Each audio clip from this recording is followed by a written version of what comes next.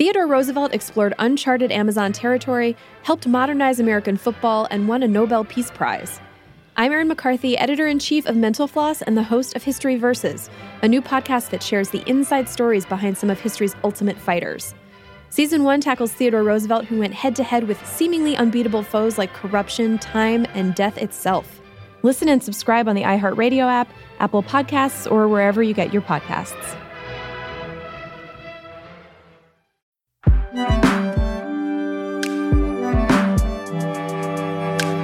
Hi, Brian. Hi, Katie. So if a picture is worth 1,000 words, what do you think 1.9 million pictures are worth, Brian? I was never very good at math, Katie.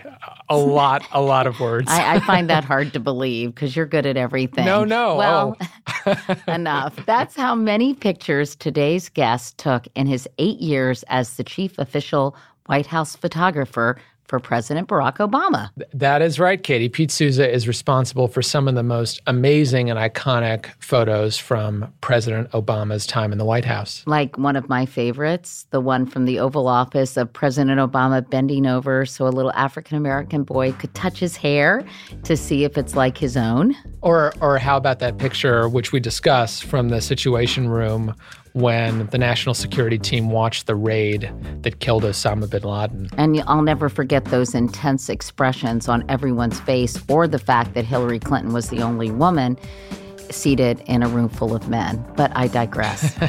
Anyway, we talked with Pete Souza about his experience working for President Reagan. He was in that White House too, about how he first got to know Barack Obama when he was a junior senator from Illinois, and about his continuing relationship with the president, which has lasted to this day. And if you want to see what we're talking about, instead of just listening to us talk about photographs, I am wondering about this medium to talk to a photographer. But hopefully we're painting some pictures for you in our descriptions. Pete is out this week with a book of photographs called Obama, An Intimate Portrait. I'm looking at Pete's beautiful book, which has some of the beautiful photos that you took during your 8 years of covering President Obama. You must have gotten to know him very, very well, Pete. And I'm sure you could write an excellent tell-all, but you're not going to. Tell us about what you observed and learned from being around Barack Obama all that time in a whole array of situations. Oh, where to begin, Katie? I met him on his first day in the Senate. So in January, I think it was January 4th, 2005. And still know him today, just saw him last week. And the character of the guy has not changed one bit, even though he had this amazing job for 8 years, grueling, so many experiences. The core of him is still the same. How would you describe that core? Decent. He's a decent man, trying truly every day. I think he went to work and he was thinking about what's the best thing for the country in any decision, some of which were not politically popular. He also thought about we live in this age of social media and everything's today and react right away. And he was not afraid to think the long term, right? What's the right thing to do in the long term? Pete, what would you say are President Obama's biggest strengths and weaknesses? And along those lines, what do you think the public doesn't get still about President Obama? I started I started responding to a question the other day from I won't mention the person's name, but they were like, tell me about the two Barack Obamas.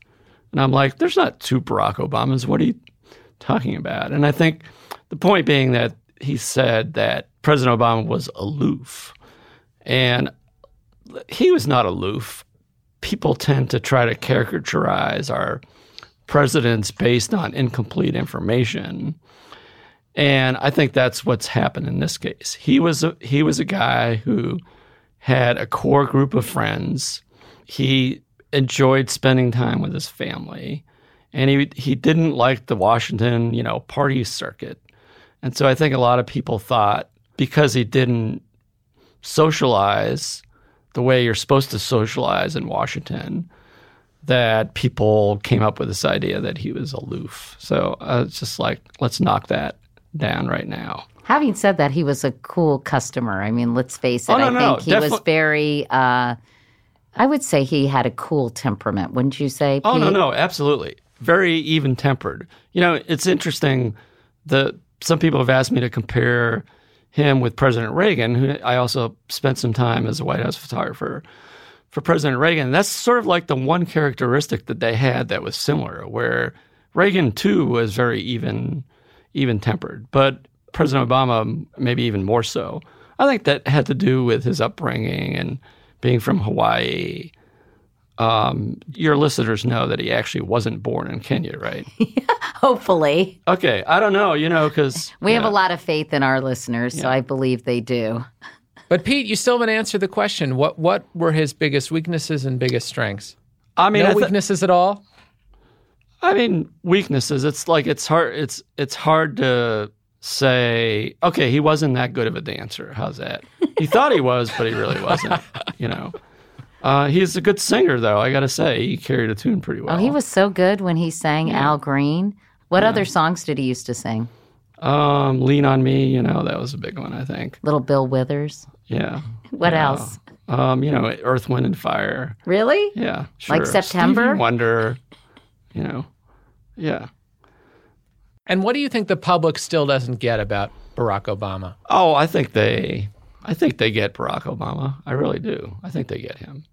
He was I'll tell you two things about him that maybe, people may know about him, but they don't know this much about him. One, very disciplined guy. I mean, this is a guy who, just in terms of like exercise and diet, more disciplined than any other person I've ever met. Didn't he used to eat like 6 almonds that he'd lined up on his desk? Yeah, that was just somebody, I think, told that to a reporter almost as a joke. They were trying to make the point that he didn't eat junk.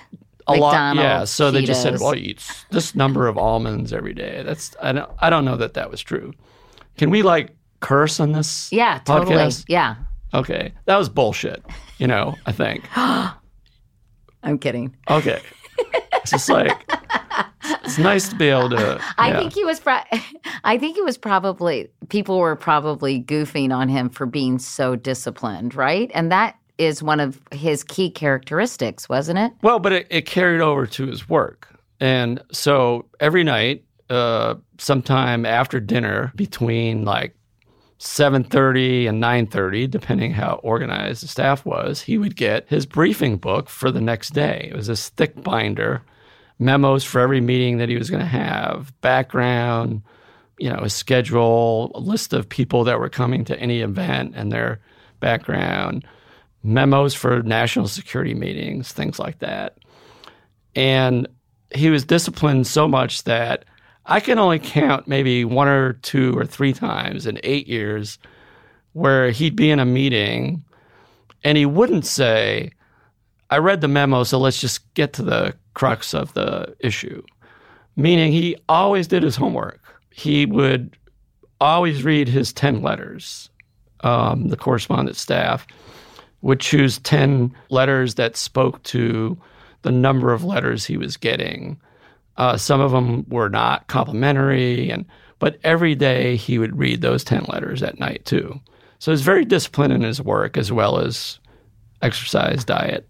He did smoke a few cigs every now and then, didn't he, Pete? He quit smoking in, I forget exactly when it was. It was either 2009 or early 10, and has never had a cigarette since. Really? He didn't sneak cigarettes every now and then? Nope.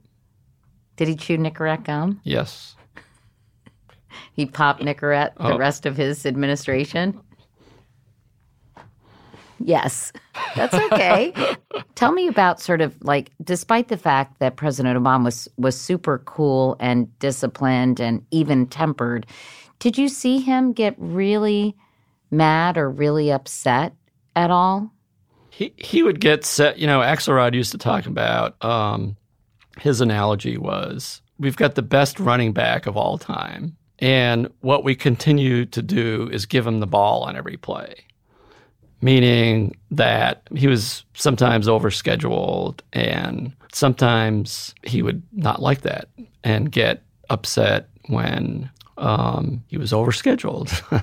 So he'd get ticked. And did he have flashes of temper in situations like that? Occasionally. But it was sort of like one of those things where, he could, he got mad at me a couple of times. He did? Yeah. And I was mortified. And like the next day it was as if nothing had happened. Why did he get mad at you, Pete? It was usually a competitive situation. What do you mean? Like we're playing cards on Air Force One. Oh. And, yeah. So he'd get mad at you because you'd beat him in cards?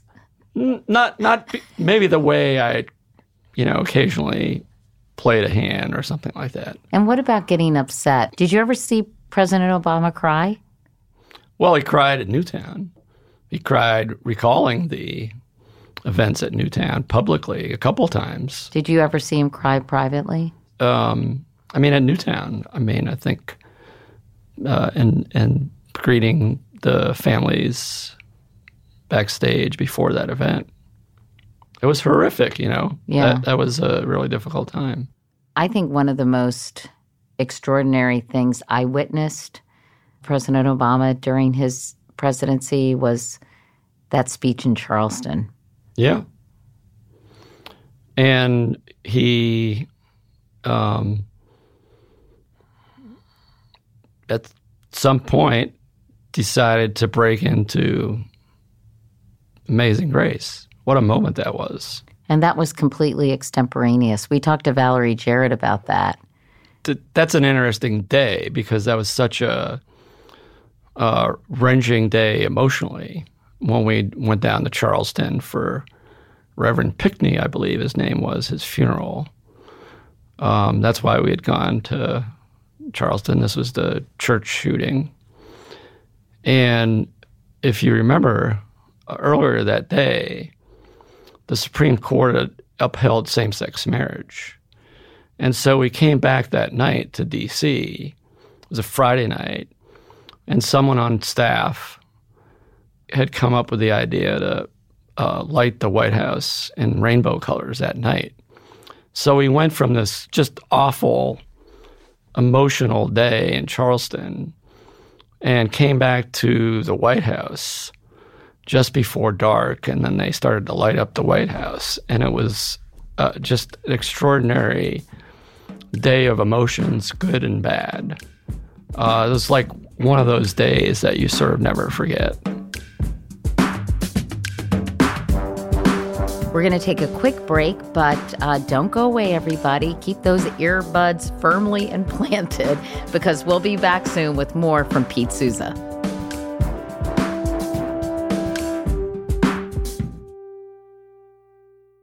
This season, Crate & Barrel wants you to play Matchmaker, Matchmaker, Make Me a Match with your gifts, that is. Good design becomes great design when it's in the hands of the right person. No more random gifts. These are matches just waiting to be made. The host you know with the most? There's a platter designed for them. Someone else on your list into entertaining? We've got glasses for that.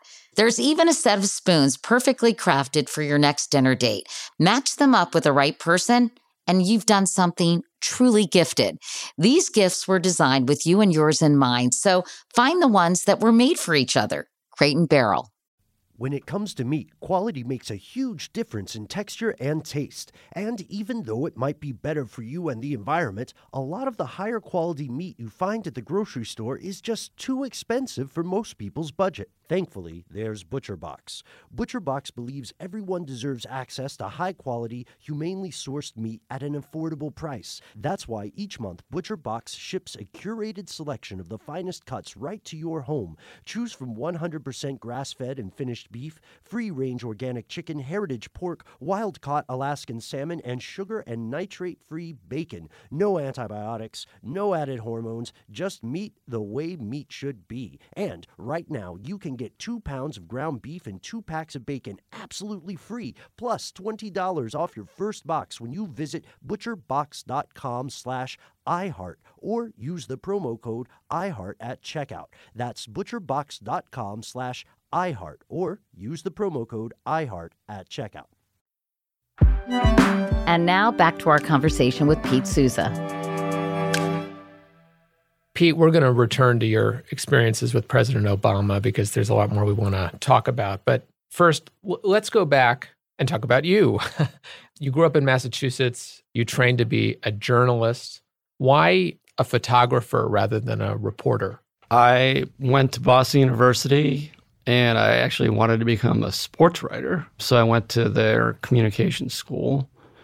I thought I would be interested in photography. I wasn't sure. So I took a photo class, Photo 1, my junior year. I had never really taken pictures before.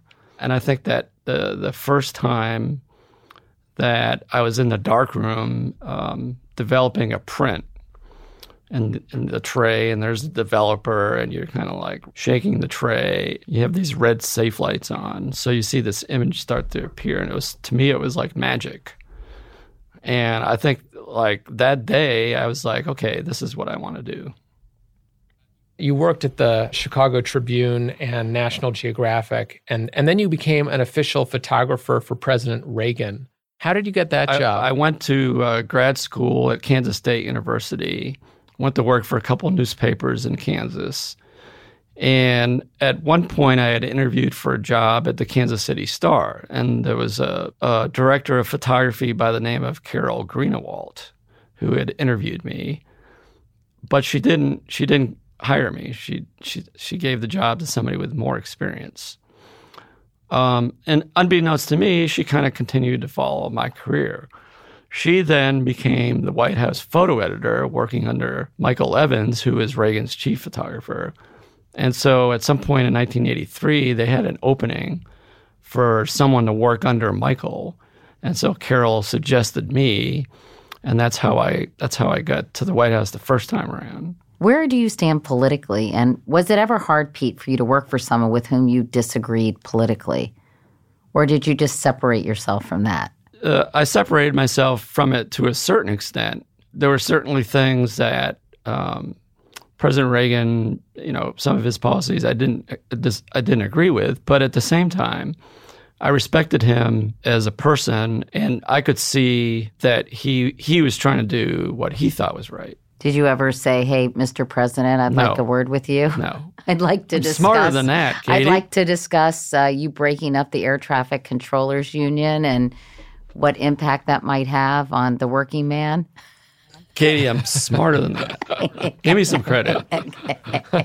How would you compare President Reagan to President Obama? I know you said they both have similar temperaments or had similar temperaments when they were in the White House. Any other ways of comparison? That was almost like another lifetime ago for me. And I've had some people ask me that question, and I'm still having a difficult time making those comparisons because I'm so in the moment with President Obama. I mean, I spent 8 years with him, the last 8 years, and then the last year working on this book. So it's hard to go back to that time. What did you do between President Reagan and President Obama?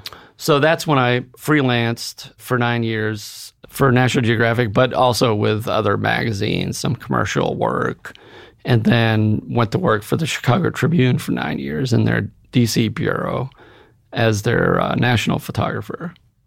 Pete, after 9/11, you were among the first journalists to cover the fall of Kabul, Afghanistan.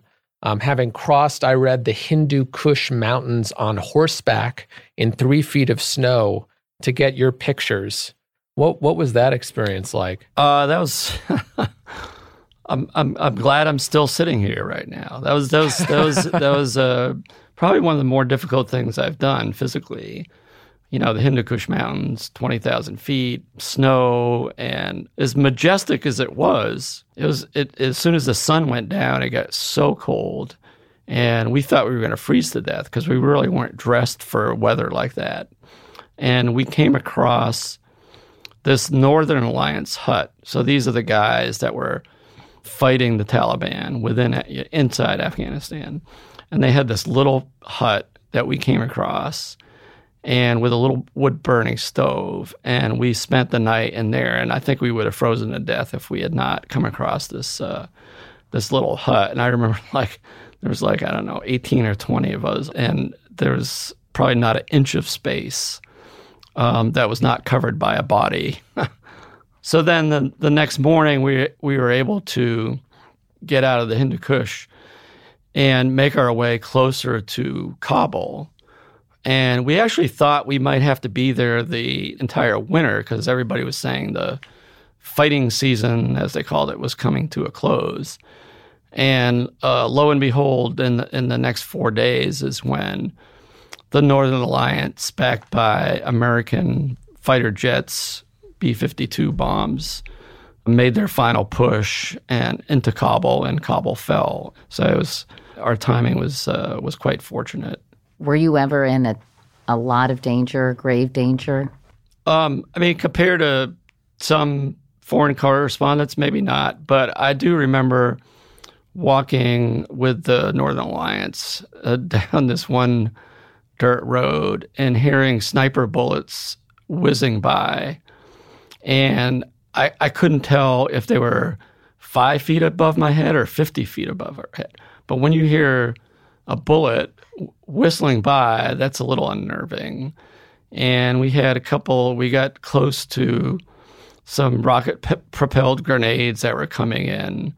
And I learned a valuable lesson: never stand by the tank. I was near the Northern Alliance tank, and that's what the Taliban was trying to take out. So I kind of learned very quickly, Stay away from tanks. Stay away from tanks. Good practical advice for us all. So you were in Washington, as you mentioned, as a photographer for the Chicago Tribune, and the new senator from Illinois was this guy named Barack Obama.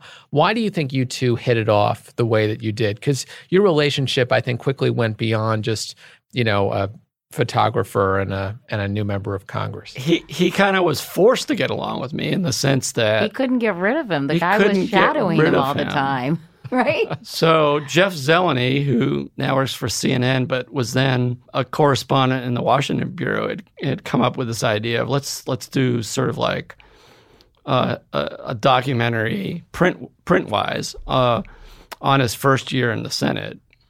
And the Obama communication staff was really trying to low-profile him that first year in the Senate because there had been a lot of hype after his 2004 speech. And so they were really trying to stay under the radar. But because we were the local paper, his hometown paper, they acceded to giving us access, especially me, where they were letting me go behind the scenes, cover his meetings. Jeff and I actually did a congressional delegation trip with Obama and Senator Lugar, to Russia, Ukraine, Azerbaijan to look at dismantled nuclear weapons. And it was very unusual for them to take journalists along on a congressional delegation plane like that. So just by close proximity and, small talk here and there, and I think he appreciated the way I worked, which I call low footprint. He got to know me a little bit. I think he liked my pictures, and I think he liked my sometimes sarcastic sense of humor. When you were asked to go back and be the White House photographer, was there a part of you, Pete, that said, yuck, I don't want to be stuck working at the White House 24/7 when I could be covering more interesting things outside the building? I recognized the historic aspect of his presidency. And one of the things that I learned in my coverage of him as senator was he was a great photographic subject in that the presence of the camera didn't affect what he did. He wasn't self-conscious. He wasn't self-conscious at all, which was extremely important, and it's very rare, especially in a politician. So was President Reagan self-conscious? He was an actor. He must have been. He was an actor, probably a little more so, yeah. Did he pose for the camera a little bit? Because that is what he did for a living at one President point? Reagan? Yeah. I mean, if you go back to the 80s, this is at a time when magazines kind of ruled the photographic world, right? And they would schedule like 15-minute photo shoots with President Reagan. 1 week it was for Time, 2 weeks later it was for Newsweek. And so he was kind of forced to do those kinds of shoots. And contrast it with President Obama, although he had no problem with allowing me tagging along with him, or if there was a magazine photographer that was going to spend the day with him and they would just shadow me to get pictures, he had no problem with that. But when it came to posing for photos, magazine covers, things like that, President Obama just didn't, that was not his thing. He didn't like doing that at all. So you probably got a lot more natural, spontaneous shots Absolutely. of him as a result. There were a lot of personalities in that White House when you covered it, Pete. And I wanted to ask about Joe Biden and Hillary Clinton. What was the president's relationship like with each of them as you viewed their interactions in real time? He was a bro with Joe Biden. Did they have a bromance? They had a bromance. I mean, I think that what an excellent choice he was for vice president. I don't think they knew each other that well coming in, but over time, they formed this unique bond. It was a brothership. And, Joe Biden was the older brother. And I think President Obama respected his opinion on every issue. I don't think he always agreed with him, but certainly respected and wanted to hear what Joe thought all the time. What about Hillary? With Hillary, history is going to show that what a courageous decision it was for him to hire her as his Secretary of State. I mean, they had this brutal campaign, right? And as she's written and as he's written, it was, I think, at first, I guess she didn't want to do it. She didn't think this would be possible. But what a good decision that was. I would say it was very magnanimous. Yes. Yeah. And the president had just read, I think, Doris Kearns Goodwin's book, Team of Rivals, and was partly inspired by that. Both Biden and Clinton had run against Obama, of course, in 2008. Maybe the most iconic image you took, Pete, featured Obama, Clinton, Biden, and others. And it was taken at 4:06 p.m. on May 1st, 2011, in the Situation Room when the national security team was tracking the operation against Osama bin Laden. What was it like to be in that room at that moment? Well, I'll take you back to that day and everyone jamming into that little conference room, which is across the hall from the big conference room within the Situation Room, where the communications link had been set up in this little room. And the president decided he wanted to monitor this, and they didn't think they could switch the link to the big conference room without losing the signal. So that's why everybody piled in. And if you look at that picture, you see the president is not seated at the head of the table because there was a brigadier general who was on a laptop communicating with Admiral McCraven. And as he stood up to give his seat to the president just said, no, you stay there. And he pulled up a chair right next to him, this folding black chair, I think, which is now in the National Archives. So everybody was focused for 40 minutes on what was taking place in Pakistan. And if you look at all those faces and you realize nobody's talking, they're just observing. You have the most powerful people in the government in that room, and they're helpless. They're powerless to do anything about what's taking place.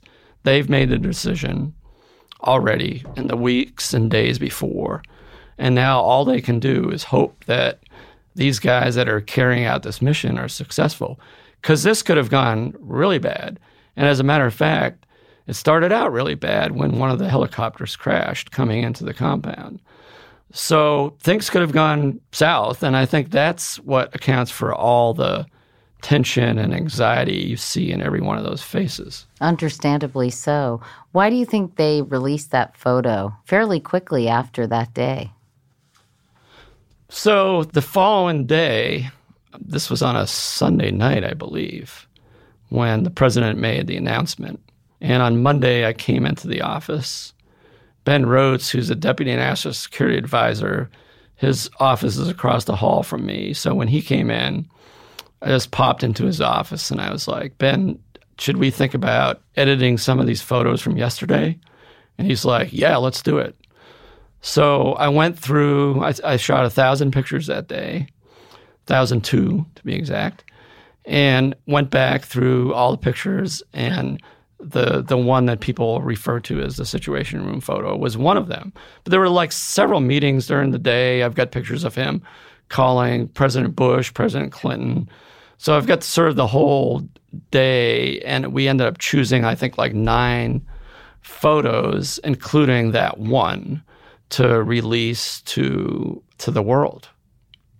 You were in so many sensitive situations, so many times, to quote Hamilton, in the room where it happened. How did the president and his team learn to trust you so completely that no matter what they said or did, that you would keep it in confidence? Did you have to sign an NDA? I didn't sign an NDA, but I think it was understood I was never going to leak anything. Plus, most of the actual real top secret stuff is in paper, right? Is in memos.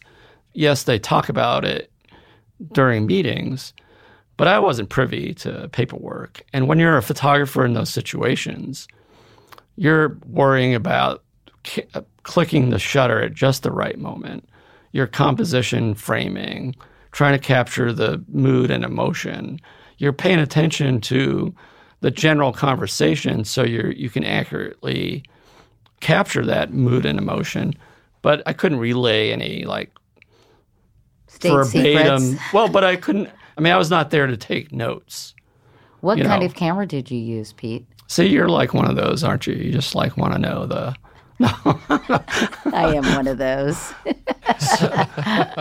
So I'll first say this, the camera you use doesn't matter. It's like the person behind the camera, You're right? Okay. You're right. But for the photographers yes. in our listening audience. Yes. So I used the Canon 5D Mark II and then upgraded to the 3 before I left. And the reason I chose that camera coming into the White House was it was quieter than the Nikon. The Nikon was just too loud. And I thought the most important aspect, because all the cameras were good by then, the quieter camera was what was really important to not disturb what was going on. You don't want to have this loud clang going off every 5 seconds or something. You sometimes used your smartphone too, though, Pete, right? I did. I started mostly during the second term. I would use an iPhone occasionally to usually shoot little snippets away from the action. I'm looking at your table here. And if this was at the White House, I'd be zooming in on some of these cool faces that people have drawn on the table. Right. Things like that. So just sort of more fun. Let's talk about election night 2016, something that we're actually marking the anniversary of. What was election night 2016 like for you, Pete? Oh, man. So don't hold back. No. It was sort of living in a surreal world. So I had talked to the president earlier in the day, and he had said, well, I'm going to call Hillary and Trump, probably be pretty late, 11, 12 o'clock. And I was like, okay, well, I'm going to go home and have dinner with my wife. And then I'll just wait to hear, see how it's going, and then come back in and come up to the residence just to, document that call. And then watch the results at home with my wife in, disbelief, because I had believed everything that I was reading and hearing, the kind of things Katie was telling me and other people that Hillary is going to win, and I could see that this was going to be a long night, and B, it wasn't going to go so good for the Democrats. And I actually went to bed when I got word that, I can't remember if the president sent a message to somebody who then forwarded it to me, and it was basically, I'm not going to call anybody tonight. And I just couldn't watch TV any longer, so I went to bed. And I remember waking up around 6 or 6:30 in the morning, and I had like a million text messages. And so I didn't kind of really need to look at the AP story and find out what had happened. And in fact, Pete, we now know that the night before the election, I don't know, maybe you witnessed this, the president said to Hillary after that rally at which they both appeared in Philadelphia, "You got this. I'm so proud of you." So he clearly expected that she would win. And we also know that on election night, I guess you weren't there for that moment, the president called Hillary's team to encourage her to concede because he wanted the peaceful transfer to happen in as orderly and smooth a way as possible. I was not there. That must have been like 3 o'clock in the morning or something. Fast forward to President Trump came to visit President Obama, and shall we say it was a bit awkward? You were there. There were a lot of photographers there, in fact, because it was a photo op. You watched this. What were you feeling? What was he feeling? What was the mood of the room? Was it as sort of uncomfortable as it appeared?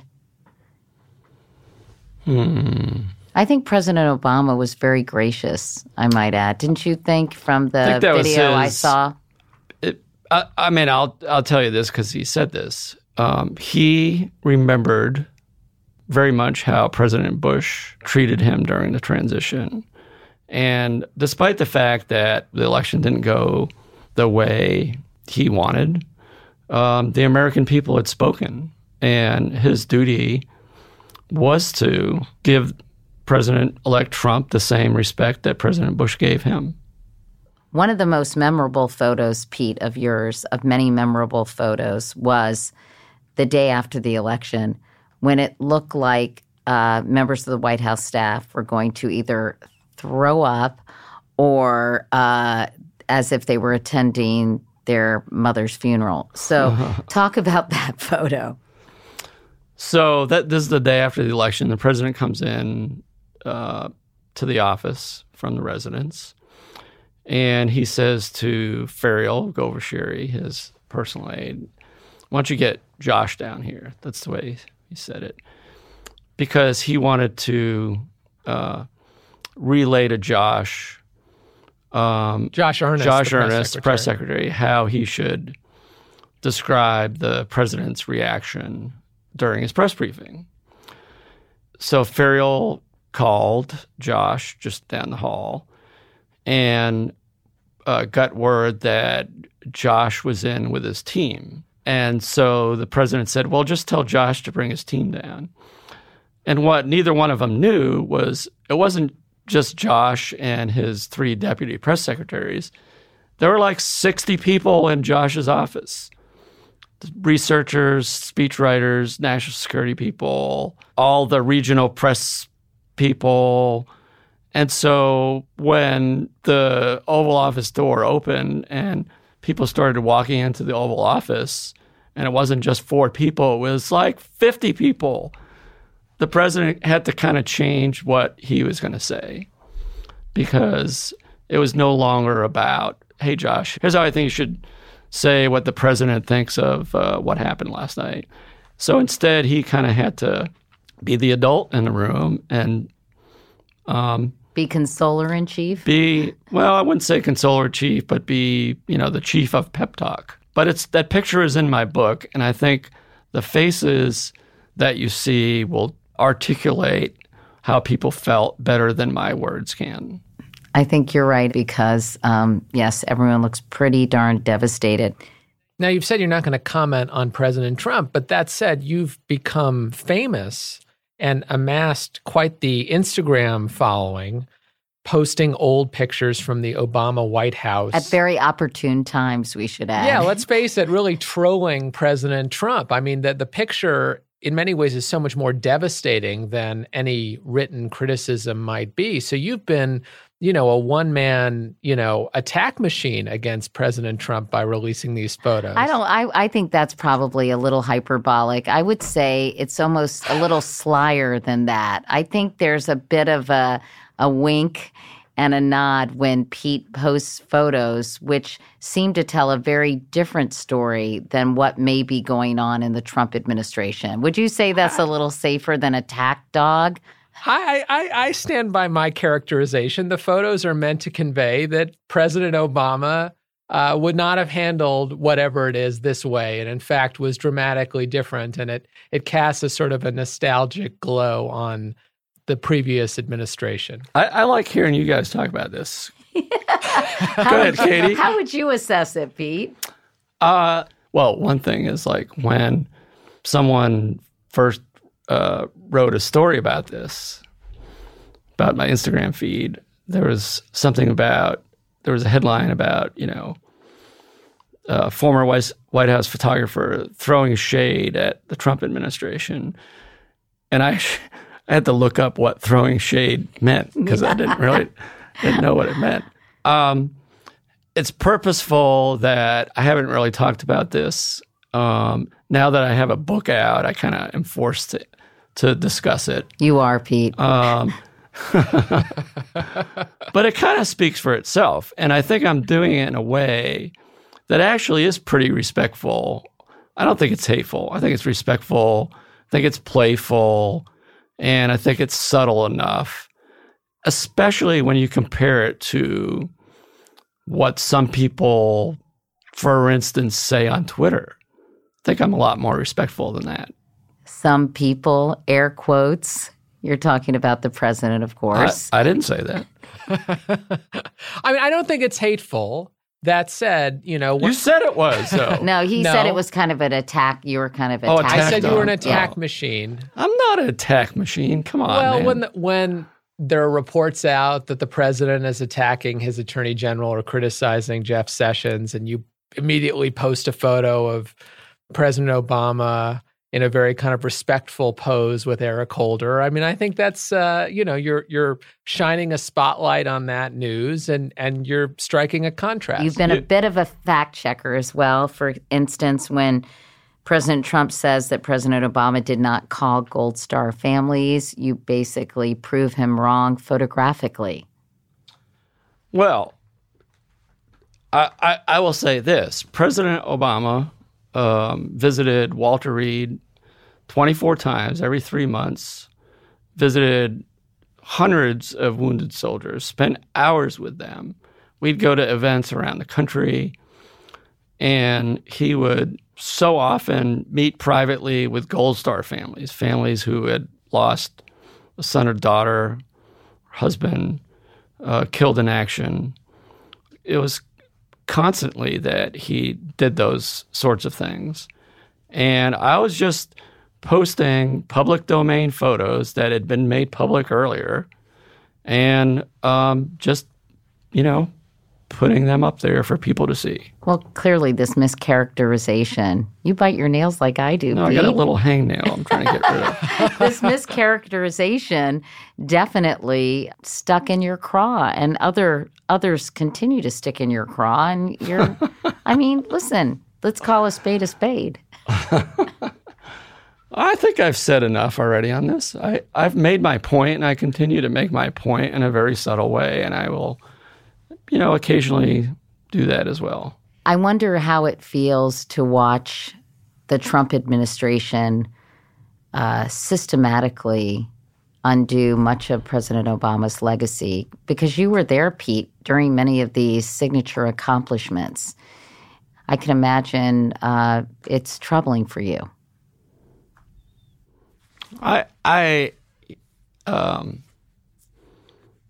The arc of the moral universe is long, but it bends towards justice.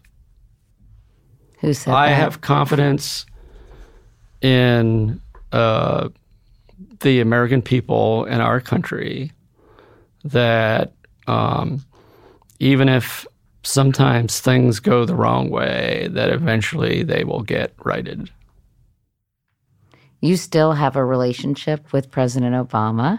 You see each other. Can you just kind of update us and tell us how he and Mrs. Obama are doing? I haven't seen him that much. I was at the Obama Foundation Summit last week, so I spent a couple of days with him then. I went to Texas with him for that benefit concert for hurricane victims. That wasn't on assignment. I just called and see if he had an extra seat on his plane because I thought that would be a historic time. And, you know, there's not going to be many times where the five formers are going to be together. And I thought it'd be, it's something that I should photograph for the historical record. So I went along with him on that. I think he's doing fine. Michelle's doing fine. He said everybody's happy. Malia's at college. Sasha's in high school. I think life is good. You got to know the girls pretty well too, didn't you? Yeah. And got to watch them grow up because that's a lifetime for a kid. It doesn't seem like a very long period of time for us old folks. Well, Brian, you're not really old, but Pete and I are. Getting there. Yeah. But you really got to see them grow up and develop into, you know, young women. There's a picture in my book. My book is chronological, so you see the family come in throughout the book. And I think one of the last pictures of the girls is at the dinner for Prime Minister Trudeau, state dinner of Canada.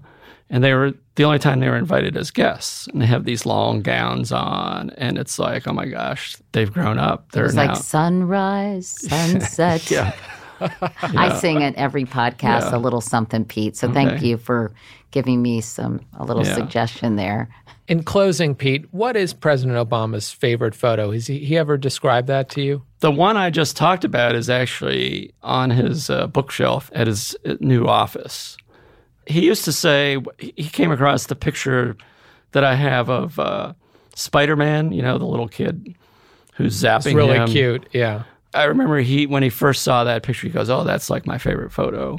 And then I think within a week, there was a really cool photo with Sasha and Malia, and that was it. From then on, it was always something that the girls were in, were the ones that he really treasured. And speaking of the girls, you told me as we were preparing for the podcast and waiting for Brian, who got stuck in traffic in Los Angeles.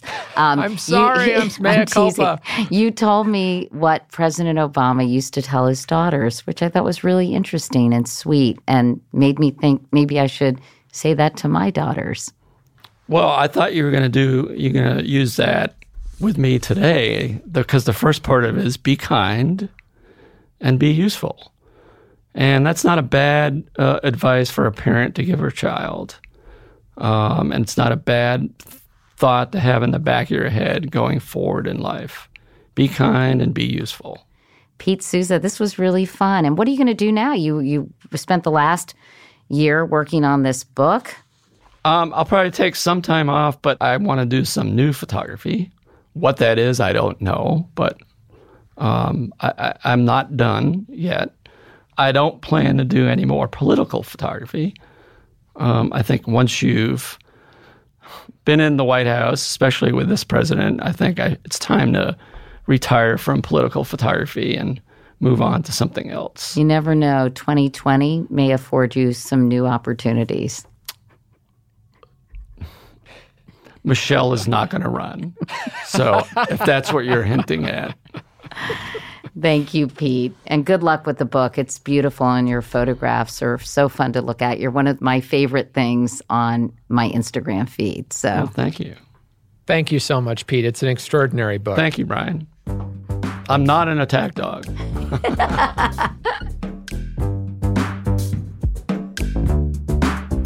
As usual, we'd like to thank our production team. Gianna Palmer is our producer. Even though she's not here today, she's still our producer. Nora Ritchie is our production assistant. And Jared O'Connell engineers and mixes the show. And Ryan in LA helped to engineer today's show as well. A special thank you and shout out to Allison Bresnick. Not only does she have her finger on the pulse of all things social media, but she booked our interview with Pete Souza this week. Well played, Allison. Well played. Mark Phillips is the man behind our theme music, and Emily Bina makes the magic happen over at Katie Couric Media. Don't forget to find us on social media. I'm Katie Couric on Twitter, Instagram, and Facebook, and I'm Katie.Couric on Snapchat.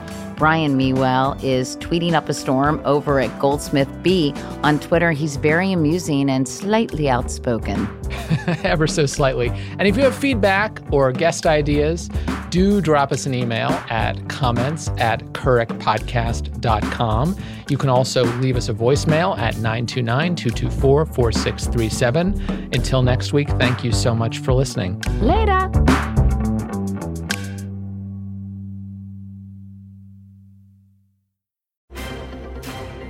So, impeachment. I mean, holy shit, right? If you want to know WTF is going on right now, well, I've got just the podcast for you. I'm Hayes Brown, a reporter and editor at BuzzFeed News, and the host of Impeachment Today, a daily podcast produced in partnership with iHeartRadio. In just 10 to 15 minutes every weekday morning, I'll catch you up on what just happened with the help of other BuzzFeed News reporters to figure out what it all means and give you the context you need to understand WTF is really going on right now. Listen and subscribe to Impeachment Today on the iHeartRadio app, Apple Podcasts, or wherever you listen.